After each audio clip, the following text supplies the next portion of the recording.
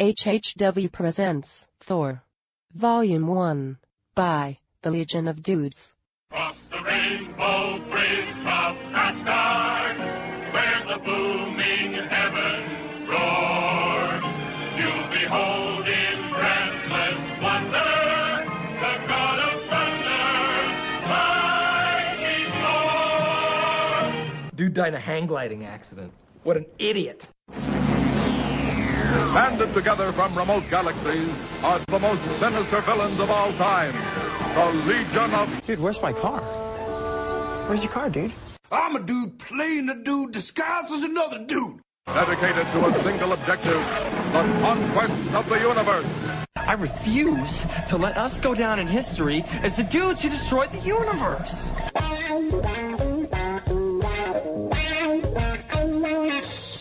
And now, here's the dudes.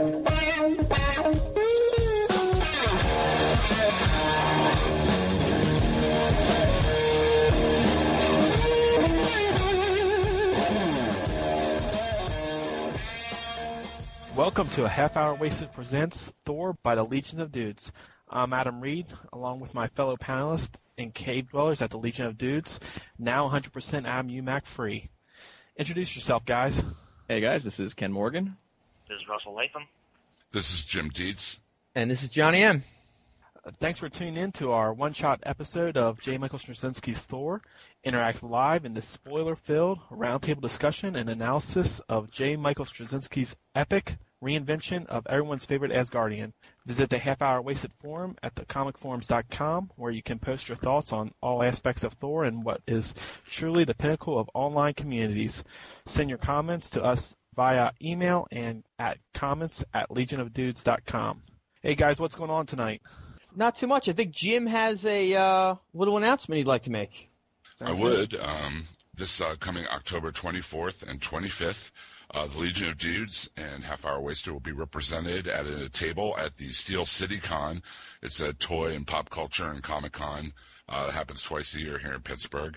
It'll be taking place at the Expo Mart. It's going to be the last show at the Expo Mart. So if you come to Pittsburgh Comic Con, you know exactly where it is. We're going to be there, hopefully getting some interviews for Half Hour Wasted and having some giveaways, some raffles. We'll have episodes of the show on CD to give away. And I just saw the new logo for the Legion of Dudes, by the way. I don't know if you guys saw it, but it's pretty sweet. So come see us at the Steel City Con on Friday and Saturday that week. And come say hi to the Legion of Dude, which will be me. Awesome. I heard there's a couple of big guests, right? Ray Park and... Lou Ferrigno and Richard Kiel from the 007 movies. And a few artists. Yeah, exactly. Or EGA if you're a Mystery Science Theater fan. They're going to be having the first 1,000 people get a toy basket giveaway, I think. And they're going to have a lot of different stuff going on. The 501st are going to be there. They were just at a Super Show. So come on down. It'll be the 24th and 25th at the Pittsburgh Expo Mart. And come by and say hi. That's awesome. Russ, if the Cubs are in the World Series, you'll probably be blowing off the Steel City Con, I would imagine. Yeah, that's trying to avoid a heart attack or Ragnarok because, if the Cubs end up making it to the World Series, that's one step away from the apocalypse. And, if they should win, I think that pretty much seals the deal. I know back before the Red Sox won the World Series, that was, the definite, sign of Armageddon. If the Red Sox and the Cubs made it to the World Series one at of the them same four. time. Yeah. I can't even believe I'm on a podcast team with a Red Sox fan. And I didn't know that when we signed you up, buddy. So I took you in. I'll kick you out. Well, we all can't be at the last game of our home stadium, but hey, Fenway's still there, so all is right with the world. Yeah, we're gonna move this along, guys, because I spent like 14 hours at Yankee Stadium yesterday, and I'm feeling it. I'm dragging a little bit, but good time was had by all. Awesome, and Ken, Heroes tonight, right? So we're like seriously cramping your style. Hey man, DVR's all good. I'm gonna watch it later and skip the commercials, so it doesn't matter. To watch it tomorrow on streaming off of the internet. See what y'all do to me. I can't think of a better invention than TiVo in the last 15 years. I've been meaning to get it, but it hasn't happened yet. As soon as you catch up with your monthly reading, maybe. Yeah, or all the DVDs on TV I have to watch. Nice. All right, fellas. Tonight we tackle JMS's new Thor relaunch. The book is, again, written by JMS, J. Michael Straczynski. It's drawn by Oliver Coipel. Is it Coipel? Coipel? Anybody know how to say that? Coipel. I would say Coipel. Yeah, that's what it looked like to me.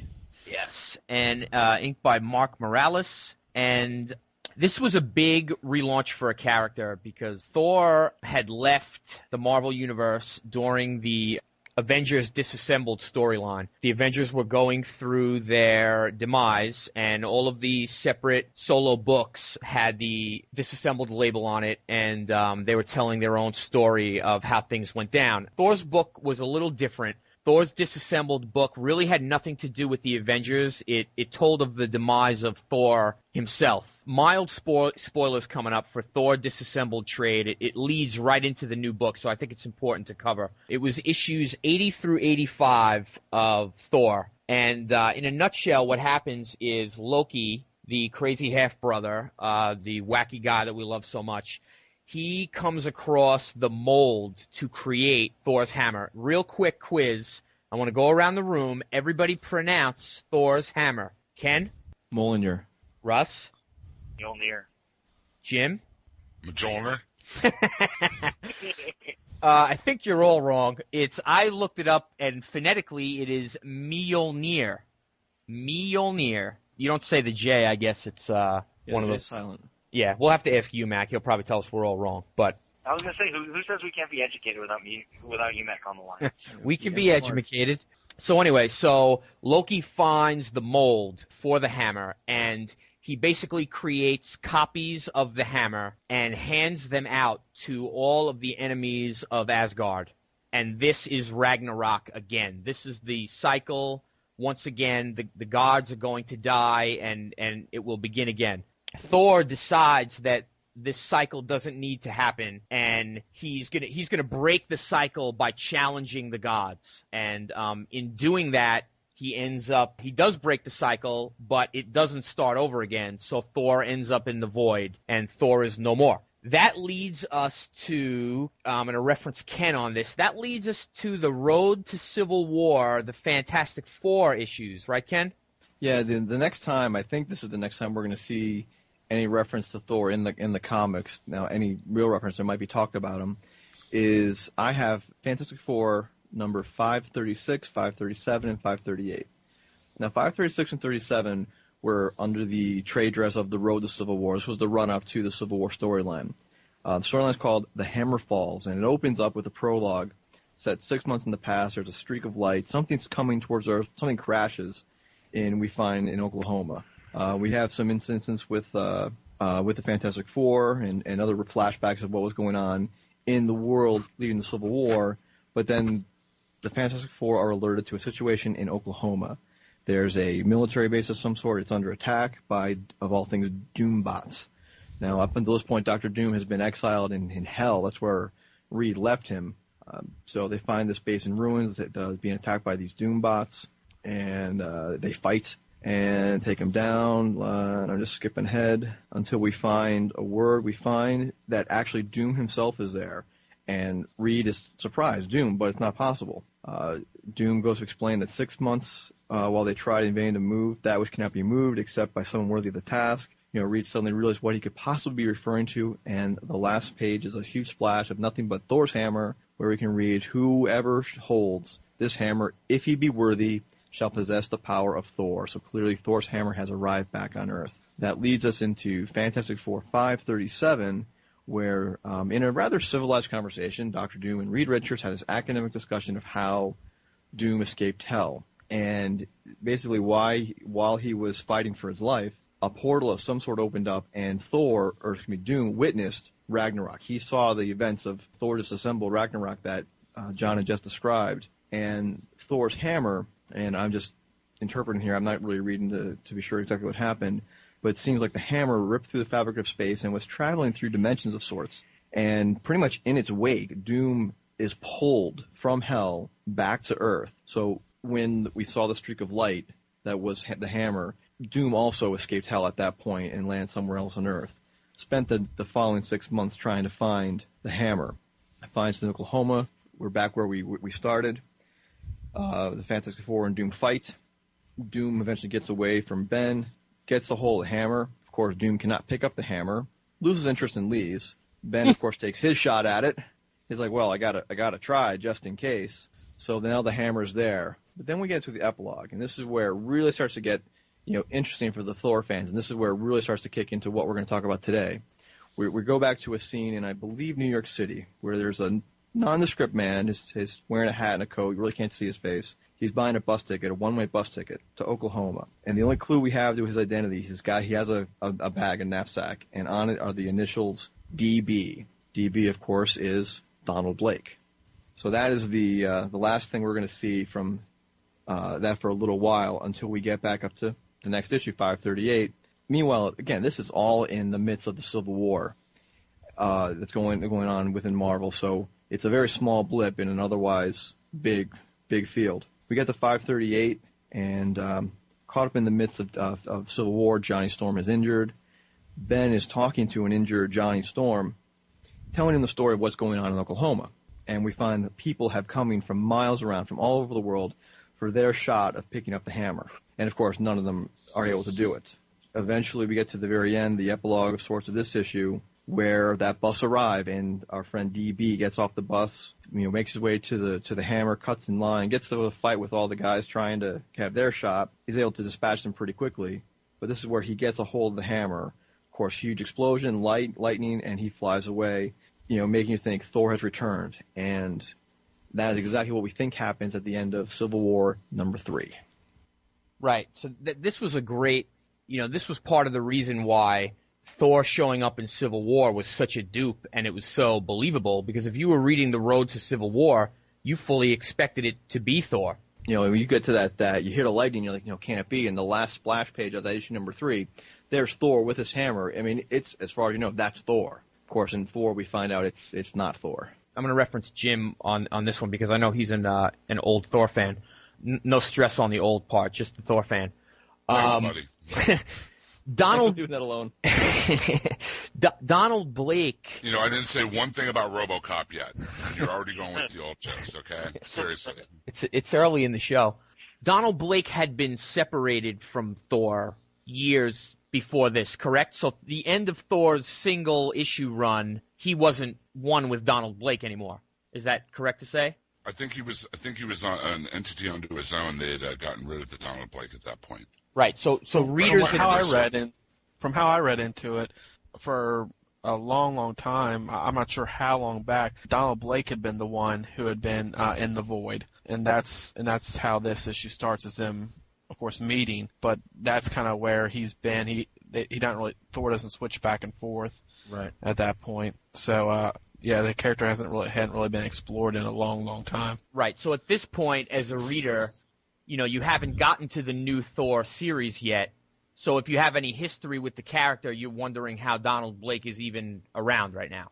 Well, the cool thing for me about this, first of all, I run really hot and cold with Straczynski. He either really blows me away like Falling Stars or Supreme Power, or I really just dislike him like his Spider-Man run. But what I really enjoyed about this miniseries was I didn't really follow Civil War in every tie-in and everything. I only read the trade paperback of the actual miniseries, and I haven't really kept up with Thor probably as much as I have other characters. And coming into this miniseries, relatively fresh, the first issue is a really good sum up of where Thor is and where he's going. It really is, and when we start getting into this book we're talking about, this Thor Volume 1, and specifically issue number 3, that issue number 3, where he confronts Iron Man, is a direct result of what happens in that Civil War issue number 4. We find out that it's not, in fact, Thor, even though we were led to believe it could have been. It's actually a clone that was created by Reed Richards and Tony Stark. It's the Hammer's technology, and they also basically lose control of the clone, or Clor, as he's affectionately known. Yes. So as soon as this series started, one thing everybody wanted to know was when are we going to see that big throwdown between Tony and Thor, and we definitely are going to get it. Okay, so I guess this is a good spot to jump right into issue 1, where we start with Thor in the Void, dreaming of things that have happened in the past. we get Donald Blake's side of it, too. It kind of does a nice back-and-forth visual there on the first couple of pages. He was a man dreaming he was a god, and he was a god dreaming he was a man. And they kind of go back and forth between Thor's visuals and Donald Blake's visuals. What do you guys think of the art? I mean, just to, if we're going to start out and talk about it, I mean, what do you think of Coipel's rendition of Thor with the new costume and the new look and everything? It seemed to be themed based on the costume I've always known. My biggest thing that threw me off was just the general shape of his face, which is going to sound odd, I guess, maybe, but it just wasn't what I remember from Thor. I don't even mean the full beard like the Ultimate Thor. It just seemed off to me for some reason. I've since gotten used to it, but that was striking to me when I first read this. It seems like he has a really flat nose, and his eyes are kind of further set apart. That's kind of exactly how I felt about it. It's not really what I was used to seeing with the character in past things I've seen, but something I did start to notice throughout as I went on the issues is they're almost extreme features of Donald Blake in a way. There's a couple pictures where you can tell that there's, I don't know how to put it exactly, but I know exactly what you're saying though. Yeah. I'll have to find the page as we're going through this, but there's a couple scenes where you can see Thor and Donald Blake, and you can definitely see that Thor is an image of Donald and vice versa. I'm going to throw this out there now. I feel that a big theme in this book is humanizing Thor. And, we're going to find a lot of passages and pages where they literally and figuratively try to bring Thor down to earth and make him a more human-type character. So maybe this is part of it. He's not the perfect golden boy god that he's been in the past. He's he's more of a normal human. His face may not be perfect, and he may look more like Donald Blake, regular guy, than Thor, the golden god. One of the things I wanted to mention real quick that JMS does in this series is kind of a throwback to the novel American Gods, written by Neil Gaiman. I love that book. Where the gods are like dependent on their believers for their existence. Because at the beginning he's like, I'm a god, a man who dreamt he was a god. I was a god who dreamt he was a man. And later we realize that that Donald Blake and Thor are tied to each other, and that one has to believe in the other. There's a great line to that very end, and you're absolutely right. It really does harken back. I thought of that book when I was reading this. I just want to find because it's not only symbolic as I read it initially. It's not for the gods to decide whether or not man exists. It's for man to decide whether or not the gods exist. Oh, and there's another line about how gods live in the heart of man. That wasn't simply a figurative, although it was. We're going to find that's literally what's happened. Gods are living in the heart of men. That really is what sold me on the book was the search for his fellow gods. And I almost dropped it before we got to that realization. Right. Yeah, there was like you said, it totally reminded me of that novel, especially the gods living within men. The whole thing about the gods being dependent on their believers and that kind of concept. But I really enjoyed that book, so I didn't mind seeing it here, and it makes total sense in the context of the character of Thor, especially where Thor is in the Marvel Universe right now. The next few pages after that first introduction to Thor, they start up with the showing Donald Blake. These are some of my favorite parts in the book. For one, I really like that, unlike a lot of other Marvel comics, this is taking place in Middle America, which is something you really don't see too often. And I love the interaction he has with the desk clerk at the hotel he's staying at. Everything she's asking him, she's just making small talk, and he's answering double meanings the whole time. I think it's a great conversation. I think my favorite line is, "Bring any bags with you?" Tons. Yeah, baggage, right. Just to backtrack a little bit before we move on with the issue, I just wanted to say that this is where we learn the answer to the question that we started with. Donald Blake explains to Thor in the Void that because Thor had broken the cycle of Ragnarok, it basically released Donald Blake from the Void. So that's one of the major changes that by Thor breaking the cycle. Now it's released Donald, and that's what allows Donald to touch the hammer and bring Thor back on his own terms, which is huge in the whole scope of the story. Plus, at the very end of this issue, it's very much like, I am Thor, I'm back, I'm here to kick rear ends, chew bubblegum, but I'm all out of bubblegum, Right. There's that giant page with the crack-a-back-a-doom on it and the giant lightning, and then this big thing at the end. It's really cool. I like the new costume. It makes a little more sense than the old, 4 dots or whatever. because it's actually armor. Right. I like all the costumes in this are great. They really look like a medieval costume and not something really invented. Something that is really feasible and makes sense to wear in battle.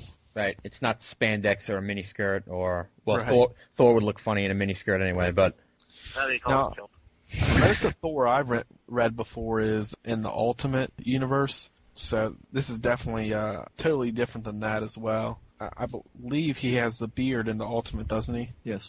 Yeah. Yeah. And the introduction is totally different with him. Isn't he like supposedly everyone thinks he's crazy or something like that? Right, and the powers come from Tech. Right. Yeah, but at the end of Ultimates 2, they kind of We're gonna get to Ultimates 2 one of these podcasts one of these years. Oh, sorry. But hey, UMAC wasn't here to spoil something, so I had to jump in. Well, this is different. Reed was just saying that this is different than any Thor, that he's seen before. I mean, this is, I think, different than any Thor that anybody's seen before. I mean, Thor in Oklahoma, having, and Donald Blake's having breakfast at this little diner here in the beginning of issue 2. I mean, I'd say this is new territory for the character in general. Let me say that now, looking back, I absolutely love the whole run. I'm loving the series. At the time, when I'm reading issue number 2, that's when I almost dropped it because, frankly, that's not the Thor what I was expecting or I wanted to read. I had never read a Thor comic. I was really getting excited to read the Thor I always heard about in Asgard. Not Asgard on Earth as it became, but I wanted to see Asgard at Rainbow Bridge, the whole deal, and I wanted to really read and try to get into it. Now, that said, as we got into issue 3 and I saw what they were doing with it, I'm like, all right, this is working for me now, and I'm loving it now. But at the time, I almost dropped it because, again, it was not what I was looking for. And I think that's part of their strategy. I mean, I think Thor has become a character that was a little inaccessible for readers, and, he had that, as we were saying earlier before the show, he has that Superman syndrome in terms of how can you make him interesting. He's a god, he's all-powerful. And, for a lot of his major stories, he was in Asgard and Frost Giants and I don't know. Give me something else that Thor used to fight, Jim. But went off in space and befriended Beta Ray Bill, who became a god of thunder all on his own. Under the Wolf Simonson run, he became a frog. Yeah, there was, there have been a lot of attempts to try to humanize Thor and bring him down to Earth, but I think this is probably one of the most successful. Like you said, literally and figuratively bring him down to Earth. Right. And I do like one of the great things about this series is the reactions of the people in Oklahoma to the fact that there's this giant mythical kingdom growing out in that field out on Route 8 or whatever, Yeah. It's just, it's really kind of funny. It gives it a whole other dimension it's one thing to see Asgard depicted in a comic book. You're like, yeah, that's nice. But to see Asgard through someone's eyes who's been living, dirt poor in Oklahoma all their life or whatever, it gives it a whole other dimension. Right. Here's my favorite scene. My favorite scene in issue 2, though, is when the owner of the land arrives to chase Thor off his land. Yeah. and Thor leads him into the truck. What? Back up the truck. One thing I'd like, and just to catch it before we move on with issue 2, it's the second page of issue 2. So the first page, you got the splash of the diner, and then right on page 2, the top panel, it starts off with, Big Bill, Little Bill, and Bill Jr. in the picture. As we read on, we find out a little bit more of what they're going to do with the Bill Jr. character, and I think it's kind of a little parallel to Thor and Odin. Thor he's trying to go his own way, and he's broken the cycle. And here you have Bill Jr. in the photo, and he's supposed to run the diner, and he's third in his line. But as we find out, Bill Jr. has something a little interesting going on. And I think there's a little parallel between the characters here. Yeah, for sure. One of the things, my past experience with Thor, I kind of read it when he had that run with the Avengers in the mid-'80s, and then I got those 2 issues that crossed over and had a big play in the Mutant Massacre. But at that time, he was kind of the gruff construction worker persona when he wasn't Thor, as opposed to the Donald Blake. So that, I think that was the kind of the second time they tried to go around with, making him a little more human. But even when was that Thunderstrike that you're referring to? Eric Masterson, Thunderstrike? Well, Yeah, I think before that it was his persona was Sigurd Jarlson, which I think they then morphed into. Right, I forgot about that. Yeah, and but he was still this big, hulking, bearded, long-haired guy. I mean, he still basically looked like Thor, just dressed like a construction worker. And carried, I think he even carried the hammer around with him. Which, as they go through this again, they're kind of going back to the roots and updating it some. So he's back to being a little more humbled. This time it seems like almost by his own choice, as opposed to, the first time when he was Donald Blake, when Thor kind of thrust it upon him to teach him humility. So again, he's back to having that side of him that's a little more human and a little more humble, to again, like you're saying, John, to kind of bring him back to earth and make him a little more grounded, as opposed to this, this God that everybody looks upon. Right. What do you guys think of the, Chris Eliopoulos is doing the lettering on this, and to me, I mean, lettering always, it's sometimes almost like colorist, where it kind of gets pushed to the background, unfortunately, because there's a lot of times where those two are very important, but Eliopoulos always does some awesome lettering, and this issue is no exception, the switching back and forth between the regular folks talking and then the Asgardians talking. You get the Old English style type. But the other thing that I noticed is on the sound effects. All of the quote sound effects all have the font style being used is really cool, and it's very subtle. Like, it's not these big blocky bold colored letters. It seems like a lot of these sound effects, the big ones, are kind of in that lettering style, but the transparent to some degree, and they just really stand out. My thing with the lettering is we're not being hit over the head with the these and the thous, Shakespearean type, like we talked about earlier. Yet because of the way he letters Thor and the other gods, there's a grandeur, there's a greater than life tone to their speaking that you don't need. They can speak in plain English, but you can tell it's more than that. So that really conveys a sense of presence, of godhood. Yeah, even as a kid, the whole Shakespearean English thing bothered me because he was supposed to be a Norse Viking god. Why is he talking like he's from England in a Shakespeare, the Hath and have at thee is cool, but you know what I'm talking about. Mm-hmm. Right. Yeah. I mean, in the 60s and especially the Stan Lee run was full of, Shakespearean pronunciations. But I totally agree with you, Ken. This the way they have the lettering in here really gets that across without having to drown you in, past tense verbs and whatnot. Absolutely. Okay, so I just got to say that 2-page spread of Asgard in issue 2. I mean, can you imagine owning that? I would frame that. That's so beautiful. It's so nice. And it doesn't, I mean, it's a little Kirby-esque or whatever, but it doesn't really copy it at all. It looks more medieval.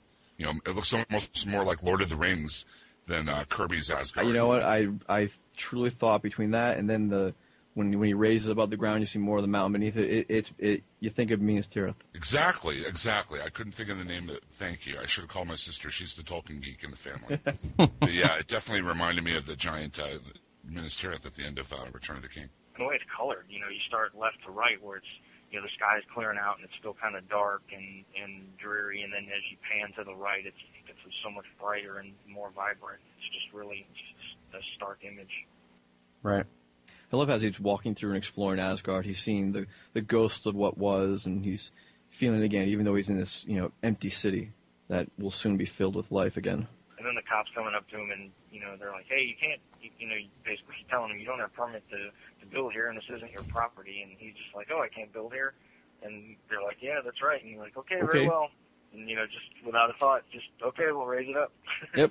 Yeah, you can almost, it's subtle at this point, but he's respecting human beings at this point. He could have easily, had them hit by lightning or, just said, take off, and they would have shot at him and he would have bounced the bullets off or whatever. But he's going to play their little game. He's the guest here. And it wasn't clean, This wasn't, like it maybe would have been if this was, written 20, 30 years ago, where they would have raised it up off the ground by it just kind of being on a flat disc or whatever. They make it, where he's pulling the earth up with him. So he's got, probably 20, 30 feet down into the earth, pulled up.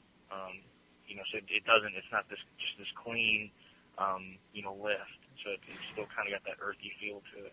We're coming up on, he has a conversation between Thor and Donald Blake about what to do next from Still an Empty City, and this is the line I was looking for earlier, where it plays out almost figuratively, but he means it literally. Then it's for mortals to say whether gods exist, and I say they live on in the hearts and souls and minds of mortals. They only need to be found and awakened. We'll find that literally these gods are in humans, and that's where they've been hiding since Ragnarok. That's where they've been, laying dormant, if you will. Right. Does this parallel? I haven't read all of Final Crisis or with the New Gods thing, because I read the first few issues, and it seemed like some of the New Gods were also hiding in human form. Some of the gods of Apocalypse have been doing that, but a little more sinister. They're aware of what's going on. They're in control. Here, they're just lying dormant, unaware of who they are. These humans living their lives not knowing that they're feeling the effects of having this extra burden, but they don't understand why. The humans are in control, whereas in Final Crisis, the gods of Apocalypse are in control and basically just using the humans as their hosts, almost like a parasite. At least that's been my interpretation of what I've read so far. Yeah, I'm trying to wait for the trade on that, but sorry for giving too much detail on that then. That's okay. So then we come to issue 3, which, it's really a huge issue in this series, and it brought a lot of people to the series, I think. Here we're going to get the big showdown between Iron Man and Thor that we've been wondering about since the Clore incident. Real interesting to me that it starts in New Orleans. What better way to bring the Thunder God into real world, down-to-earth situations than to a real-world tragedy. This reminded me a lot of the Amazing Spider-Man number 36, the 9/11 issue. People actually ask Spider-Man, "Where were you? Why were you? Why did you let this happen? Why didn't you stop this?" And that's really the confrontation that these people are having with Thor. And it's almost jarring to have this real-life disaster take place in this world with heroes, because honestly, in a world with heroes, they could have overcome it. So why didn't they? It's that was what disturbed me most about reading that Amazing Spider-Man issue was it's like could something like that still happen in a world with heroes? And I almost don't want to think about what could have happened if there were heroes. Right. Everything the guy with the stick says applies to Thor and Asgard as well. People died on account of you. You got to set it right. If you couldn't save our past, then you've got to save our future. And what we find out later on in the issue, the significance of why he's saying this to Thor, and it's exactly the same with Asgard. He has to save the future of his own city and people. The guy with the stick. I mean, when you find out who he is later on, it seems almost obvious here. Had I known more of the background, I know more of the Asgardian gods, I would have realized who this person is supposed to have been. It just seems obvious, especially when they have their final confrontation on the bridge at the end. It's like, oh my gosh, that's perfect. I like his answer though. He's like, "I was dead," and then the guy's like, "Well, maybe so." But you still should have done something. Yeah, death is no excuse. Right. I like the way they tie Civil War into this, with Thor saying, if you weren't busy, I think it's Thor that says it to Iron Man, that, if you weren't busy fighting each other, you might have been able to do something about this. And Marvel just does a good job of tying in a major event. Civil War, not everybody loved Civil War, and it wasn't perfect, but at least we can say it had lasting effect on a lot of different books. We're still dealing with Civil War. Yeah. Yep.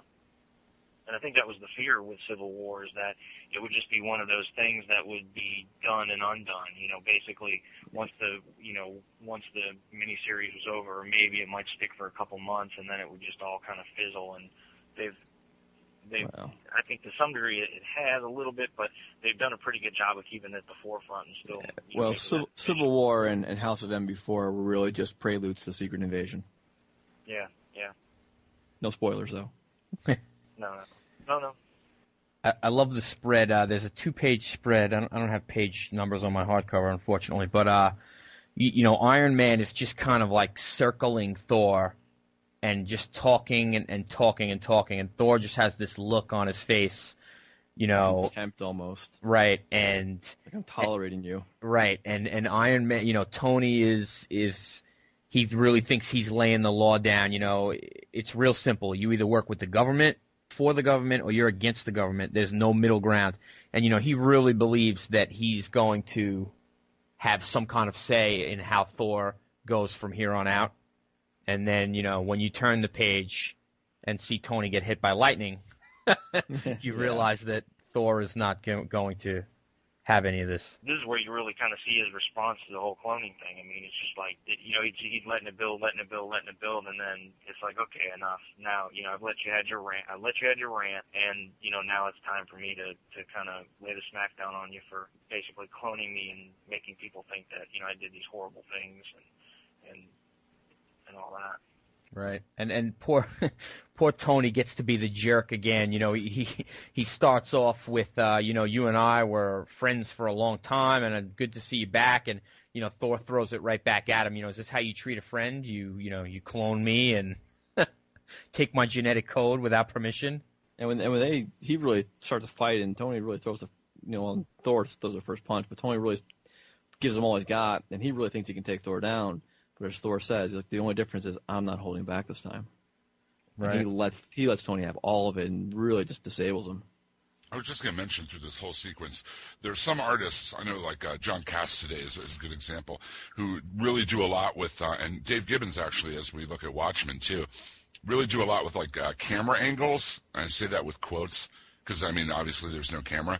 But if you look through this whole sequence that we're talking about, the shot of the lightning in the background over the house, Thor slowly pulling a hammer out from behind his back, more lightning gathering now, and it's just the different camera angles and the way he expresses the scene. It's dynamite. I really enjoyed it a lot. No, it's actually that's the exact phrasing that would apply to the camera angles. Yeah, the art is fantastic. Yeah, some artists are very good at drawing people and places and things, and then some have just a very cinematic eye. And I could really see that with this guy, Coipel. I really enjoyed the art and the camera angles. Tony, once he gets his butt kicked and his armor is disabled, he can't even move. He suddenly finds that there is, in fact, a middle ground, too. Right. And basically treats Asgard as an embassy, and they have diplomatic immunity, which I guess is a good solution for everybody. It's funny, though, that he had to beat him into submission before he could get a compromise out of him. Well, Tony certainly, we're talking about Tony Stark, director of S.H.I.E.L.D. at this point. He's definitely not going to, release the power that he thinks he has over Thor, only to suddenly realize he does not have any power over Thor. I love how he rips the, he rips the mask right off him, almost like, look me in the eye, you weasel, And I think there is a line about, he says something to the effect of, I'm the god of thunder, not a little man in a metal costume. Yeah, he says, or learn against the difference between a god of thunder and a mortal man in a metal suit. Yeah, Thor gives him the line, if any of you step into Asgard with your little Registration Act issues, you'll feel the power of a god. Do not let them forget what a god of thunder is and what that means. My armor's fried. How am I supposed to get back to base? Walk. Yeah. And then the very last thing he says to him is just so awesome. One last thing. At this moment, I have more pressing business to attend to, but in the time to come, be assured that you and I will finish discussing your violation of my person, my genetic code, and what was once a friendship that I valued. Right. And that leads us into, of all places, a bridge where there's no better place for him to meet the god he's about to release. Of course, Heimdall. Heimdall was the guardian of the Rainbow Bridge, correct?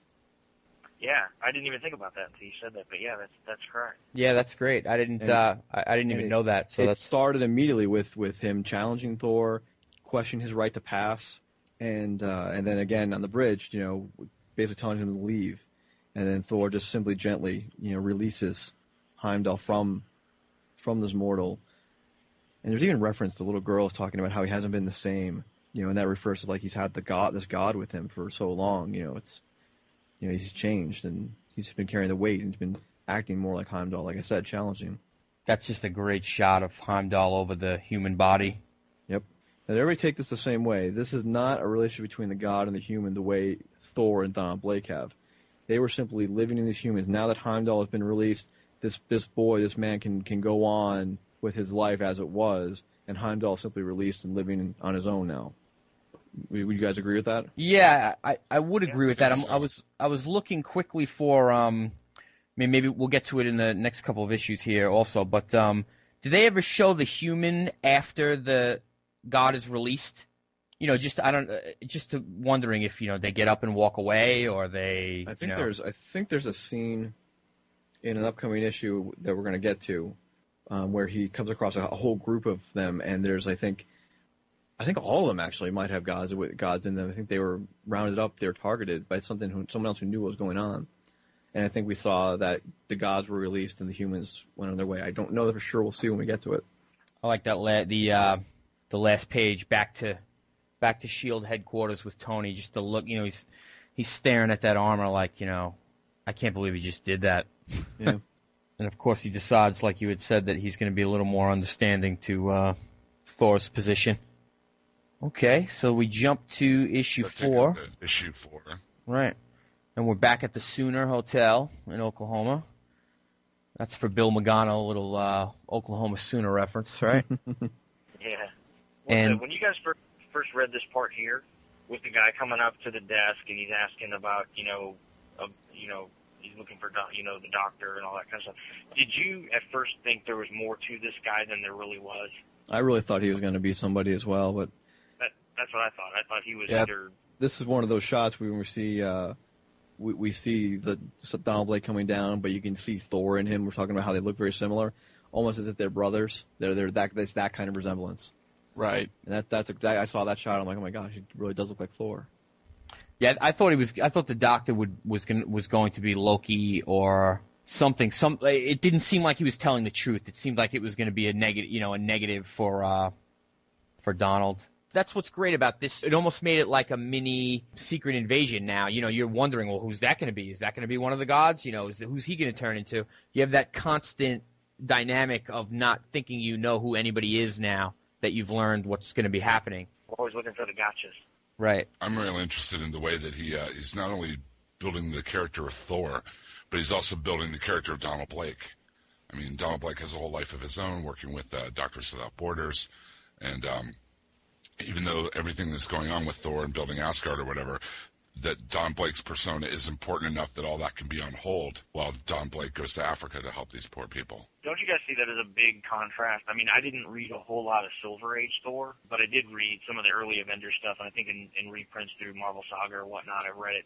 And it almost seems like the Donald Blake persona was relegated to, the typical alter ego where he was just, almost like a plot device of, giving the guy, the secret identity. So it was always, him finding a way to disappear or to get away from his nurse or whatnot so he could turn around and turn into Thor. So it was almost like he was kind of like a throwaway character. And now they're, one of the other big differences is they're really fleshing out this Donald Blake character and making him just as important of a piece to Thor as Thor is. So, it's almost like, they truly are two characters in one. Donald Blake had very much the Clark Kent syndrome when he first started.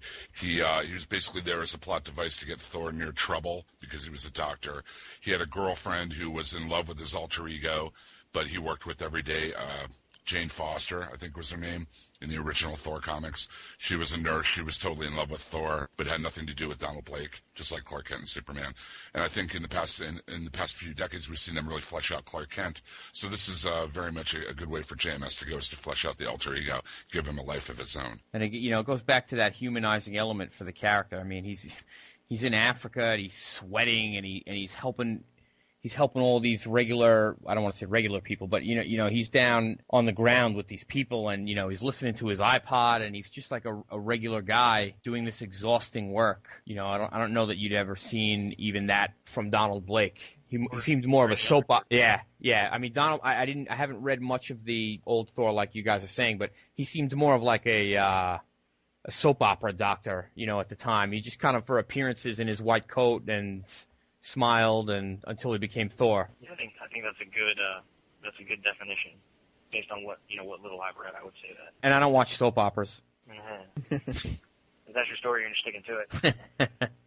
You're saying before about who you're wondering who is this guy going to be? Who's the god? Who's not? When we get on this page where he's in the camp, he's meeting people, and he meets the three guards. It's again, it wasn't obvious to me at first, but it's so clear now reading it again. He meets these three guards, these three protectors of the innocent. They're best guards, one from Berlin, from San Francisco, and one from London. Of course, those three would be the heroes, would be the gods in those folks. And I gotta interject something in here that has, I don't know whether JMS did it as an intentional tie back to Watchmen or unintentional, but one of the guys, the guy from Berlin, his name is Rolf Mueller, and Rolf Mueller, if anybody listened to Furries of Watchmen number 3, Rolf Mueller was highly hinted as being Hooded Justice. That's right. In the prose piece at the end of issue 3. That's right. Wow. I forgot about that. That's great.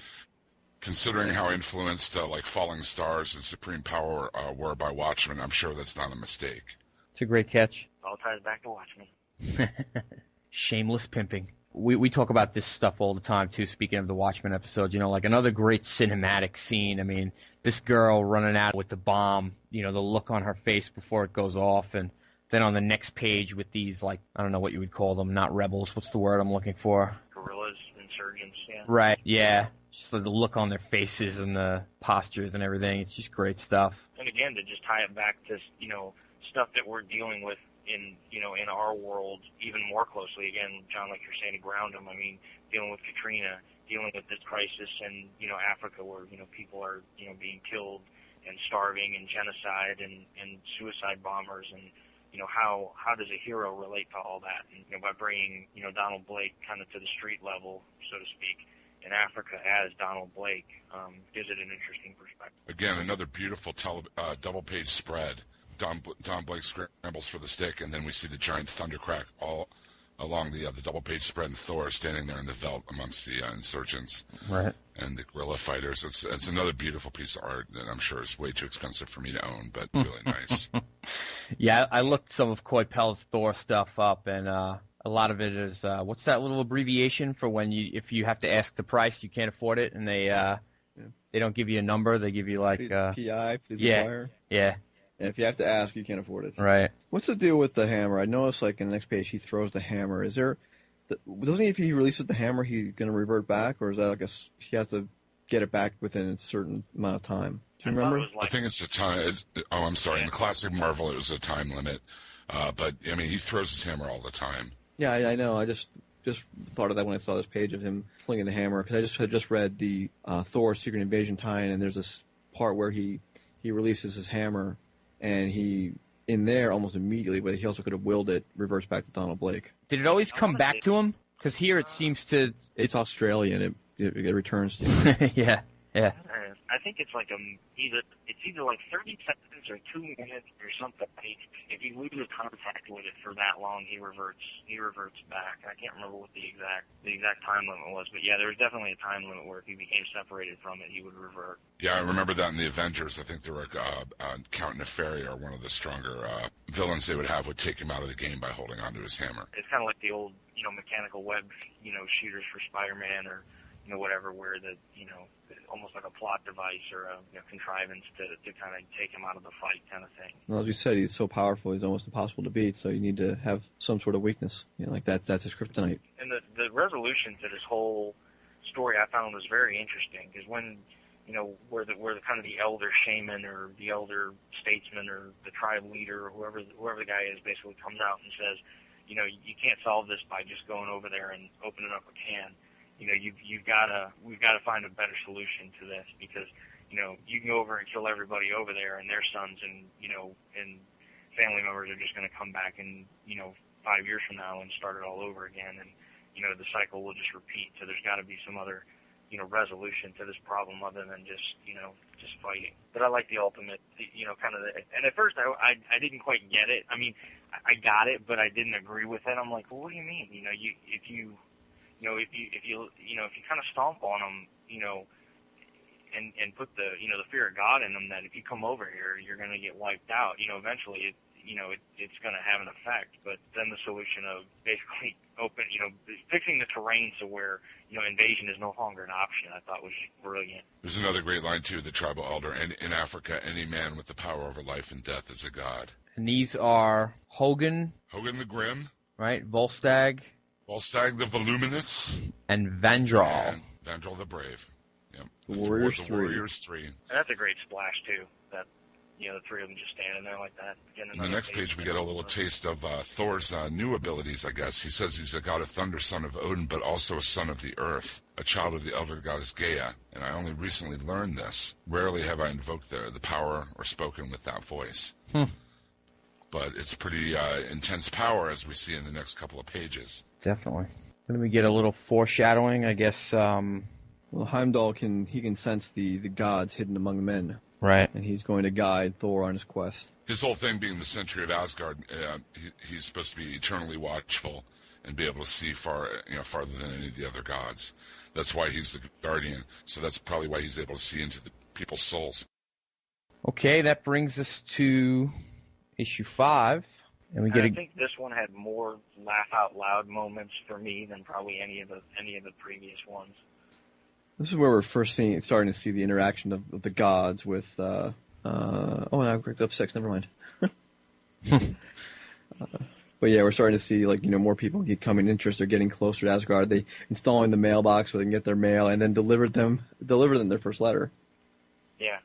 You got paints the address on the mailbox, Asgard 1 Asgard Road. It just cracked me up.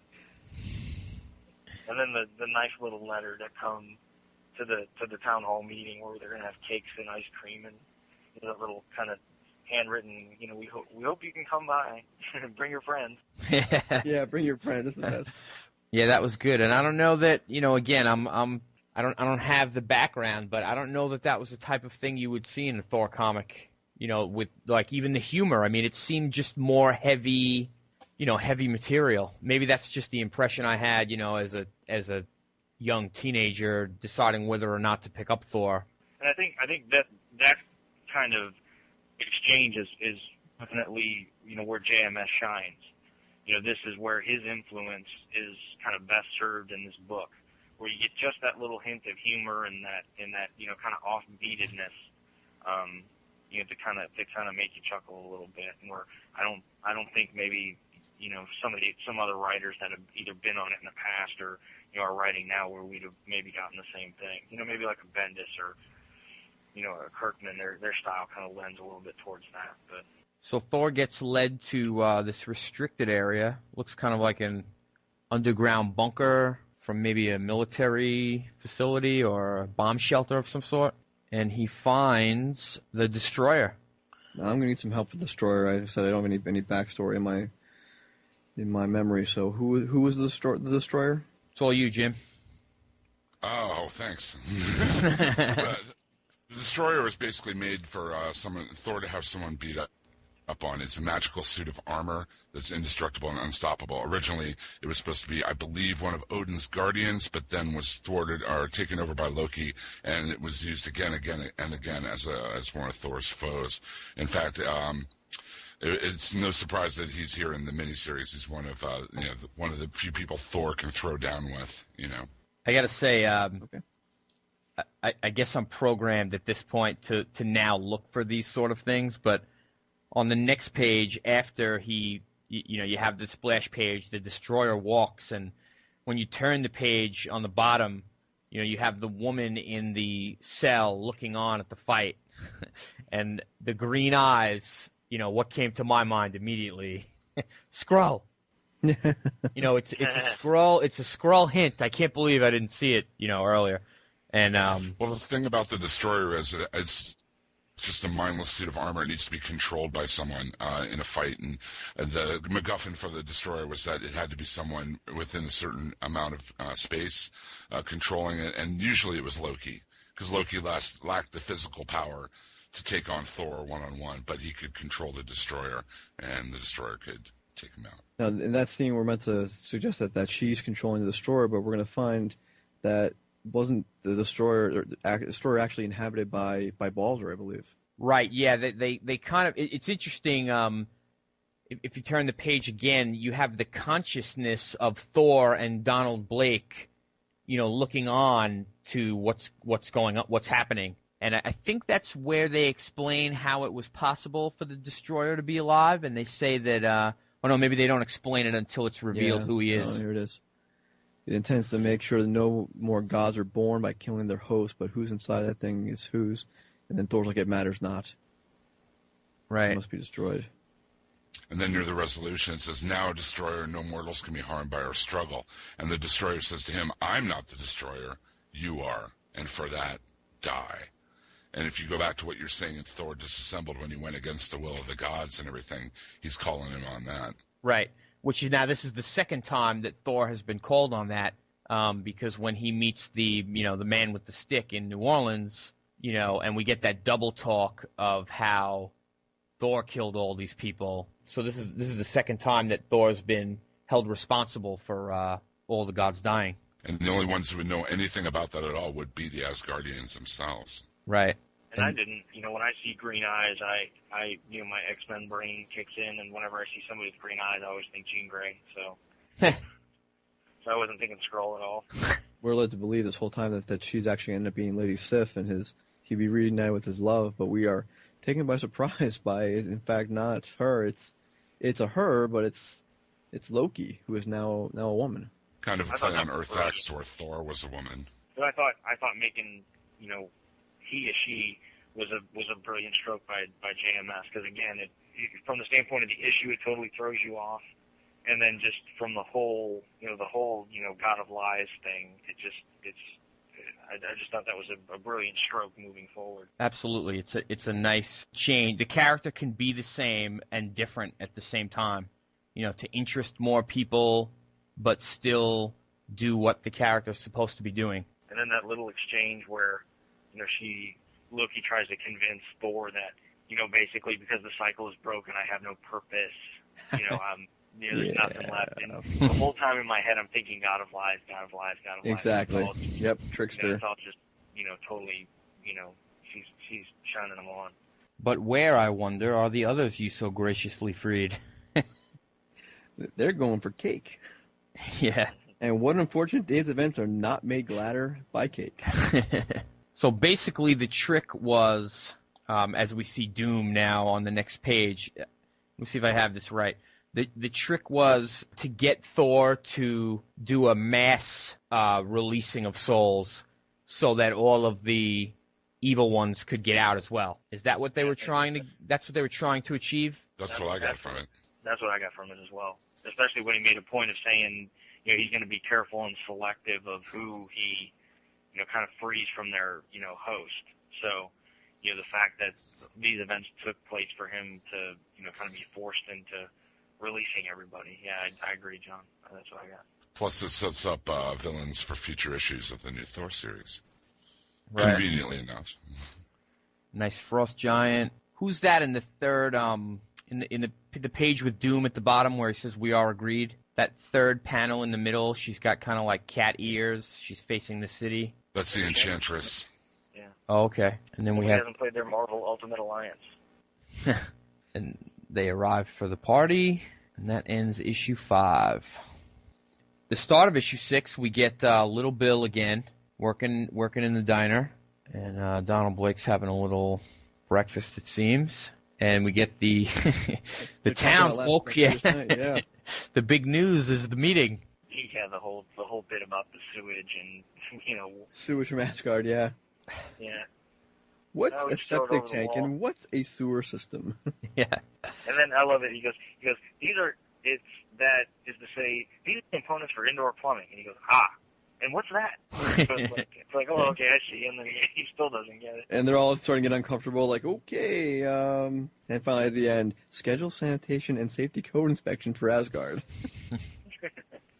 And right before that, you get some people at the meeting saying, well, at least we know what's been causing that pungent wind from the south I was telling you about. Because Asgard has no plumbing. But the goats used to love it. Yeah. Yeah. Yeah. And I don't like how we get these kind of stories, from the townsfolk where they kind of relate to, what their perspective of what's been going on since these gods have kind of resided in their town. And while Thor's, was off doing his thing, you kind of get these retelling of, a couple townsfolk and what they've come across. Right. I love Hogan with the boars on his back and helping them with the flat. Yeah. And again, I think it's bridging that gap a little bit. You have the god doing very godlike things, but he's going to stop and help them, fix a flat tire. Plus, he answers all the little kids' questions, Right. I don't see any gunshots. It was not shot. No, I struck it. You hit it? I knocked it out. Yeah, it's like, how come you don't, then he goes to his dad, how come you don't punch out a boar? It's just kind of, this god comes up and he's showing up as old man. Then you have that classic, it is my hope to be the first Asgardian with a tan. That was great. Hey, sorry to wake you, Reed. I was saying, little Bill is taken with Kelda, have a nice little conversation. And, Going right back to what John was saying about the humans and the gods interacting. I love the end of the interaction with that whole thing when he's back at the diner, kind of reminiscing. And he just says to himself almost, a bird can love a fish, but where would they build a house together? And there's Donald there with the answer, on the edge of the river. Maybe so, Doc. Maybe you got something there. So he's thinking, maybe I should pursue the fair lady. And that got played out in future issues in the series. Yeah. Read Volume 2 for more. Yeah, I got this monthly for a while, so I got through issue 7, and I'll probably either flip over to trades or I might even just backfill the monthly, because I was liking it, but I just had to make a few cuts for a little bit there. But I like how he has this conversation in the diner basically with himself, in the cool kind of effect, where everything, this kind of backlit or overlit or whatever, and he's just kind of having a conversation with himself in the diner. It's funny how the people then say, nice guy. But is it me, or was he talking to himself? So it's not kind of in his mind. He's actually speaking aloud to Thor. Yeah, or the fact that they would pick that to, of all things going on lately, this big castle floating in the middle of nowhere, these, Thor showing up, these other gods showing up, all this crazy stuff going on, and they're, commenting about how he's a nice guy, but he's a little weird because he's talking to himself, even though all this other crazy stuff is going on. All through this, the one god who we haven't heard from at all, and Thor hasn't been seeking out at all, has been Odin. And I've heard it when this was coming out. People have been asking on podcasts and other areas, why wouldn't he go get Odin? Why wouldn't he get Odin? And it seemed kind of obvious, but here in this issue they spell it out pretty clearly. Thor's trying to build something new, and he knows Odin would just simply want to go back to the old ways. So he's not in a hurry to go to Odin, but he knows he eventually has to deal with that. And it's not something we're going to deal with in these 6 issues, but it's something that will be dealt with, I believe, in the next volume. I was just going to say that the first half of the issue is very much down to earth, little character studies, Hogan and the boar, the Don Blake in the diner talking to Bill and then to himself. But then the last half of the issue is just this incredible cinematic sequence of Thor deciding that he's going to let it all out in one blast and bring them all out all at once. And it goes from the very small and intimate to the very, galactic almost. And the pages where Thor, after he, covers the entire world with his thunder, is falling from heaven, and impacts in the desert. And that's just it. I mean, it nearly kills him for all we know. That's how this volume ends. Thor is lying basically left for dead once he returns, crashes to Earth. And he restored Asgard, but at what cost?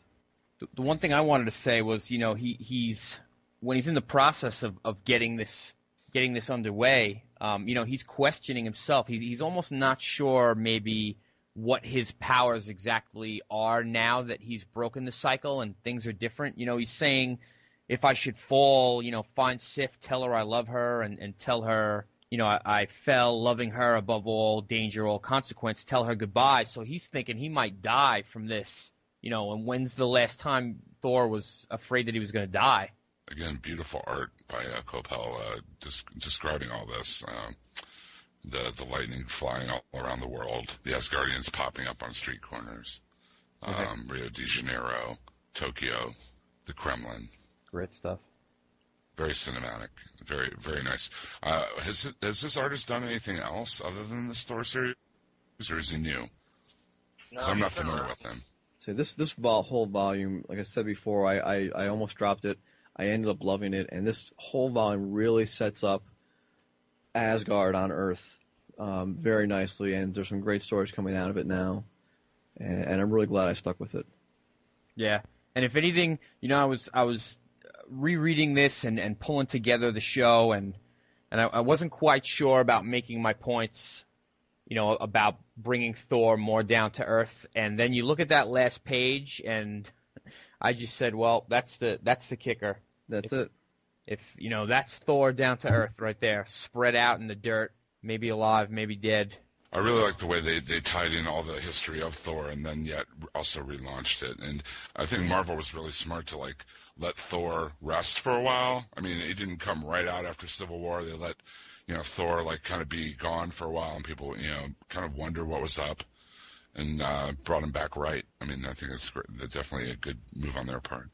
I'll tell you, it definitely did a great job for me as, again, a new reader, giving me enough to what I needed to learn the characters, to augment what little I may have already known about some of these characters, and really made me want to care about them, and to really make me care about the residents of Broxton, because I really didn't care. I didn't want to read that kind of book. I keep bringing that up, but it's just so they did a wonderful job writing everybody. You had mentioned earlier that you were interested in what Thor used to be. Do you still want to go back and read that stuff, or are you more just interested in what the future is going to be with this character? I'm interested in the future, but I do want to read some more of the classic stuff. I haven't really looked in to see what trades are available or if there's going to be a reprinting of any type, but I'm going to keep an eye on for stuff like that. Are there any essentials out there? I'm sure there are. I haven't looked. There's several. I'm pretty sure there's several volumes, and I'm sure this will be the beginning of the Thor push for the 2010 film. Oh yeah. Looking at Comic Book DB, it looks like he's done a few issues of the Avengers before, I guess it's third series if you count the Heroes Reborn stuff, but I guess when they restarted the numbering after Heroes Return, looks like he did quick-help pencil some issues in the 60s, late 60s, from 65 to 68. He did a couple issues of Uncanny X-Men. Oh, yeah, he did House of M. He was the artist on House of M. I never read House of M, sorry. That's a good read. It ties in very closely with the whole Avengers Disassembled, and then the whole, kind of what's going on with the whole mutant books. It's had a lot of lasting effect. I'm kind of the X-Men nut, so I tend to gravitate towards that stuff anyway, but I thought it was pretty well done. Well, let me ask you this, guys. Since you mentioned the upcoming Thor movie supposedly leading into the Avengers film, do you have any casting thoughts as to who would make a good Thor? Vincent D'Onofrio. Okay, who's that? Really? No, he if you remember Adventures in Babysitting, the little girl was a huge Thor fan, and the guy with the tow truck, the way he had a helmet, she thought he was Thor, and he was played by Vincent D'Onofrio. Oh, that's right. He's the guy that the sergeant or Private Pyle in Full Metal Jacket. If you saw Full Metal Jacket. Yes, he was. Yeah. He's on one of the Law and Order spin-offs now too. Yeah, Criminal Intent. Yes, that one. Yeah. The name I always hear thrown around, of course, is Brad Pitt. I don't think so. I honestly don't know who it could be. I just don't want to see that. When I see thrown around as a wrestler, and I don't want to see that either. No. You don't want to see Triple H? Carl Urban, I think, would be a really good Thor. That would that's a great pick. Yeah. Yeah. He looks like Thor. Yeah. Well, he basically, in Lord of the Rings, he was Thor, pretty much. Yeah.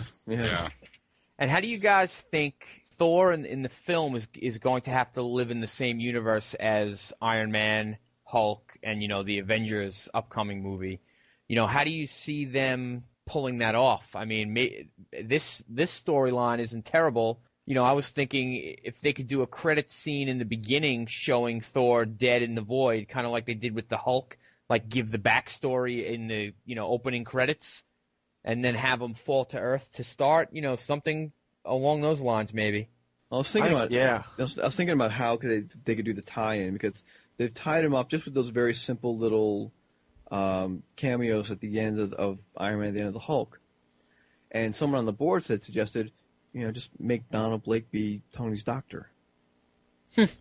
And that little thing would just give him a connection to Donald Blake. You don't have to beat up the godhood or the magic or whatever at the technology movie Iron Man, and you can then introduce Thor on his own in his own movie, somehow tie him in with the Avengers in that, and then once you get to your Avengers movie, it can all kind of blend in a little bit better. That's the thing I'm concerned about is when you get, the technology of an Iron Man and even a Hulk for that matter with the the gamma radiation tied in with the magic of the Thor and the gods and Asgard. How's it going to work live action? I mean, it's going to be hard to make that leap. Animation, it's easy. I mean, it just works. It just says that's an extension of the comics. I don't know why it should be that hard with films, but just for some reason it is. To this book, pretty much exactly, again with the introduction at the beginning to the character, and then shift that chapter 3 to the end of the movie, and have that as an introduction to the Avengers. Have changed up some of the dialogue, of course, but have Iron Man kind of confronting Thor. Well, the other take they could do is kind of like what they plan on doing with the Captain America movie, where with Cap, they're from what I understand, the Cap movie is going to take place completely in World War II, right? And then at the end he gets frozen in ice, and that's where the Avengers kind of picks up where they find him. Almost, I wonder if they can do the same kind of thing with Thor, where they do the Thor movie strictly as the mythological Asgardian-focused type of story, and then at the end, Odin casts him out to Earth to become, more, for to gain humility. So that's kind of, maybe they can play off that where, the Avengers movie picks up where, this guy comes in and, not to give away, I'm not going to spoil anything for Ultimates, but almost take the kind of approach to Thor that they took in the Ultimates with the Avengers movie. To where they can kind of have the, almost the, the best of both genres. But it's a tough one to do because, when you got the, like you're saying, the technological and more grounded elements that they're working on for the Marvel movies, to throw in this thing that's purely magical, mythical, almost Lord of the Rings, medieval kind of concept. It's tough because they're very different genres almost. And that's the next movie, correct? That's the first one we'll see in 2010 will be Thor? I think 2010 is, I think the next one will be Iron Man 2, won't it? Iron Man 2 is probably also in 2010, but I think Thor's 2010, and I've heard talk of Ant-Man as well. Yeah, Edgar Wright and Simon Pegg are supposed to be doing Ant-Man, from what I understand. And I think all of those are going to be 2010, with 2011 being, like, the spring release will be Captain America, the First Avenger, the World War II, like you're talking about, and then, like, 6 weeks later, you'll have the Avengers. That'll be the summer release, kind of like Iron Man and Hulk were this year. Surprised we don't have an official Thor then by now. It's got to be coming soon.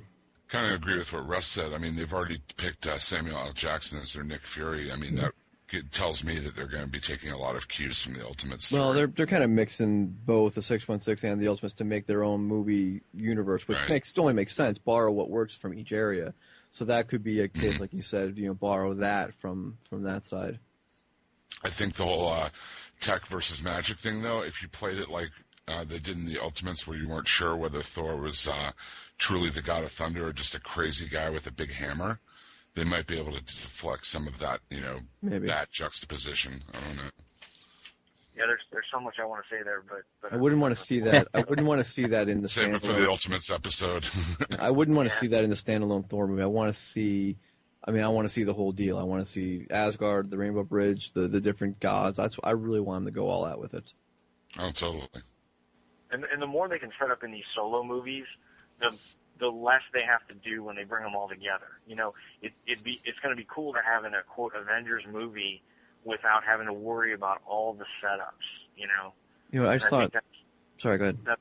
I think that's where teen movies. I mean, the X-Men was kind of an exception because there's no real origin for those characters, but it's tough when you have a movie where there's multiple origins, so to speak, going on at the same time. It just makes it just really cumbersome. And if you can kind of get that all out of the way beforehand and just get right to the nitty gritty, I think it's people are going to respond so much better. Yeah, and that's really the great thing of why they're doing this the right way. They're setting up these characters on their own first, and then after bringing them together, so you don't have to, as you say, deal with all that origin stuff in the one movie. When we were talking about what I was saying about have it take place in Asgard, this could be a great way to tie it back too. Have it all be set in Asgard. And if I remember what little I know of Thor, Thor was bound to Donald Blake by Odin as a way to teach him about humanity or to somehow, I don't know, punishment's not the right word, but it was Odin's work that created Donald Blake and created that relationship between the two. Is that accurate, would you say? Yeah, it was to teach him humility because he Humility, felt that, Well, Thor was just too arrogant, too powerful, too uncaring, and he thought if he puts him in the body of this, crippled doctor, that he would gain some humility. Well, do what I said with Iron Man. Have Donald Blake be Tony's doctor, or somehow there's your connection there. Have the Thor movie end with his not banishment, but have him end with going to Earth as part of that. Have it end that way. Now he's on Earth. He's tied with Donald Blake, and that's where our Avengers movie comes in. And too, it's a way to kind of hedge their bets. In a way, if you do a Thor movie and it's just totally tanked, then you don't have to put him in the Avengers, So they kind of, they can kind of test it out and feel it out and see what. If they're a year apart, by the time the Thor movie comes out, they're already in production and probably have stuff on film of the Avengers, so that would be a little hard to do. That's true. That's true. I think they're going full steam ahead with the success they've had this past summer. These movies are all coming out. Yeah, hopefully not for worse, but for better. Iron Man's on DVD in like a couple days away now. Yeah. 1 week. It'd be awesome to see if have Straczynski write the script actually with him having a background in screenwriting. That'd be pretty cool. Yeah, I think he gets it. That's for sure. All right, fellas. I think it's time to wrap things up. Unless anybody else has anything else to add at this point. Just want to shout out to Brad and Frank. Thank you so much, guys, for hosting the Legion of Dudes on the halfhourwasted.com. Yeah, definitely. Once again, if anyone's by any chance listening to us and not listening to Half Hour Wasted, head over to halfhourwasted.com and please check them out. They're a lot of fun. If you're subscribed to us, you're getting their shows as well, so don't skip them. Listen to those shows. There's some great, fun shows. Absolutely. Top of my listening pile every week. They move right up when they release a new episode. You have a listening pile? So to speak. Yes, and check out Ken's and Ken and Art's Too Old to Grow Up podcast as well. Come down to the forums, thecomicforums.com. Leave us a message on the Half Hour Wasted thread. Shoot us an email, comments at legionofdudes.com. Let us know what you think. Want to thank panel2panel.net for our mention on their website as well. They have a lot of really cool stuff out there. Go check them out, panel2panel.net. Right, and that's it. I guess a week from when you hear this will be Watchmen issue 4. Is that correct, Russ? That's correct. Yes. Look forward to that. One last thing. Harold. Have a good night, everybody. Good night.